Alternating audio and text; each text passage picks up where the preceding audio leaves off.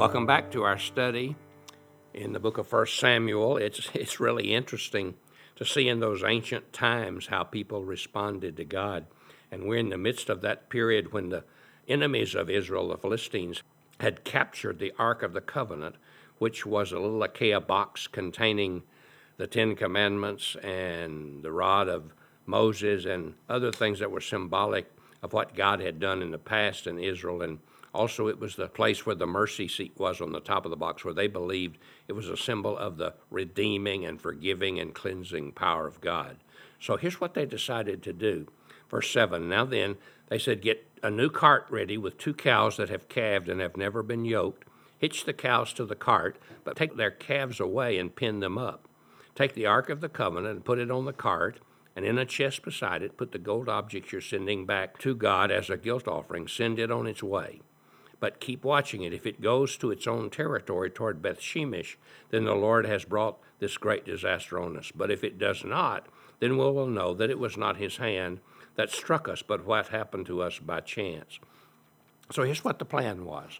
They were going to put the Ark of the Covenant on this cart, and they were just going to send 2 cows that just on their own, no driver of the cart.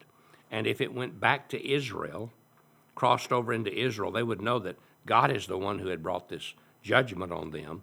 Now, if it didn't, they would know it wasn't God. But what was interesting, these were cows that had recently had calves, and they were devoted to taking care of their calves, and their calves were getting milk from the mother, but they pinned up the calves, which meant that most of the cows would have had real trouble going away from their calves. They were really putting some very strict restrictions on these cows, but notice what happened. So they did this. They took 2 such cows and hitched them to the cart and pinned up their calves. They placed the Ark of the Lord on the cart along with chests containing the gold rats and the models of the tumors. Then the cows went straight toward Beth-Shemesh, keeping on the road and lowing all the way. They did not turn to the right or to the left. Even as they left their calves, they were moaning and lowing like a mother cow for her calf, but they still went on their way straight back to Israel. The rulers of Israel followed them as far as the border of Beth-Shemesh. Now the people of Beth-Shemesh were harvesting their wheat in the valley, and when they looked up and saw the ark, they rejoiced at the sight. The cart came to the field of Joshua at Beth-Shemesh, and there it stopped beside a large rock. The people chopped up the wood of the cart and sacrificed the cows as a burnt offering to the Lord.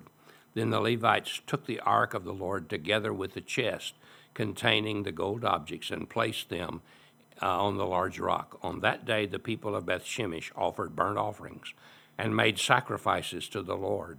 The 5 rulers of Israel saw this and then returned that same day to Ekron. And what happened was the cows just brought it straight back to Israel. And so they knew that God had brought the judgment on their country, and the tumors that they had were actually his judgment. And now they were rid of it, so they went back satisfied. But you see, nothing had changed. They went back to worship their false gods. They went back to work to live their wicked lives. They went back to have their same sins. They went back to be miserable in their superstitions and prejudices, because God had been rejected. God had been refused, and now he was gone. So the people of Israel, at least in the edge of Israel, had back the symbol of God's presence. And the scripture says, the large rock on which the Levites set the ark of God is a witness to this day in the field of Joshua at Beth-Shemesh. But God struck down some of the inhabitants of Beth-Shemesh, putting 70 of them to death because they looked into the ark of the Lord. See, the Lord had indicated to the people from the beginning that the Ark of the Covenant was holy, and nobody was to play around with it because it was a symbol of God's presence. And God's presence is holy. This is why when Jesus died, that the Holy of Holies, which was the innermost part of the temple where only the high priest went once a year to make atonement for sin and nobody else went in, that was considered the very presence, where the very presence of God dwelt. But when Jesus died, the curtain that separated the Holy of Holies from the rest of the temple was torn in two from top to bottom, which was saying, yes, God is holy. Yes, God is one who is different from us, totally beyond us in purity. But through Jesus' death on the cross, we can come into his presence. And in the opening of that curtain, God was saying, I've opened the way through Jesus for you to have a personal, close, and deep relationship with me. And that's what he wanted people to understand here. He is holy. So don't get away from that. We need to recognize that God is holy. He's the other than us. He is greater than us. He is beyond our sins and our failures. But he loves us, and so he opens the door for us to stand in his presence. That's what the people of Beth Shemesh asked. Who can stand in the presence of the Lord, this holy God? To whom will the ark go up from here? Then they sent messengers to the people of Kiriath Jearim, saying, the Philistines have returned the ark of the Lord. Come down and take it up to your town. So the men of Kiriath Jearim came and took up the ark of the Lord. They brought it to Abinadab's house on the hill, and consecrated Eleazar his son to guard the ark of the Lord. The ark remained at Kiriath Jearim a long time, 20 years in all. That's pretty amazing. See, they didn't really have a centralized government at that time. There was no king, there was no president, there were no elected leaders. Samuel was the judge who would rise up in time of crisis and lead the people, and the one they would go to for advice and counsel. So there was nobody who made a decision to bring the ark back to Shiloh, where it should have gone, and to be in the tabernacle, the tent meeting. But what happened was they just left it at the home of a man named Eleazar, or a man named Abinadab, and his son was taking care of it. And then the people of Israel turned back to the Lord.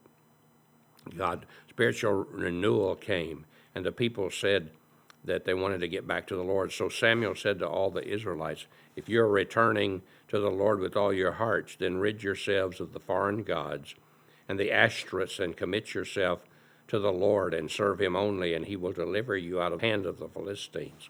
So the Israelites put away their Baals and their Ashtoreths and their false god, and served the Lord only.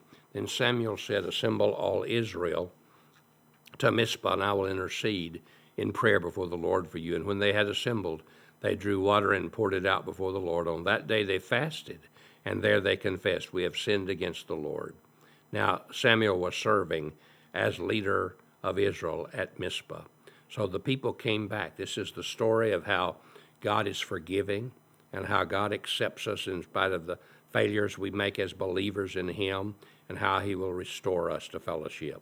If you need to do that today, just come to him. Confess your sins, ask him to forgive you. He'll take you back. You never have really, he's never left you. You've just left him for a little while. So trust him today. God bless you. Have a great day.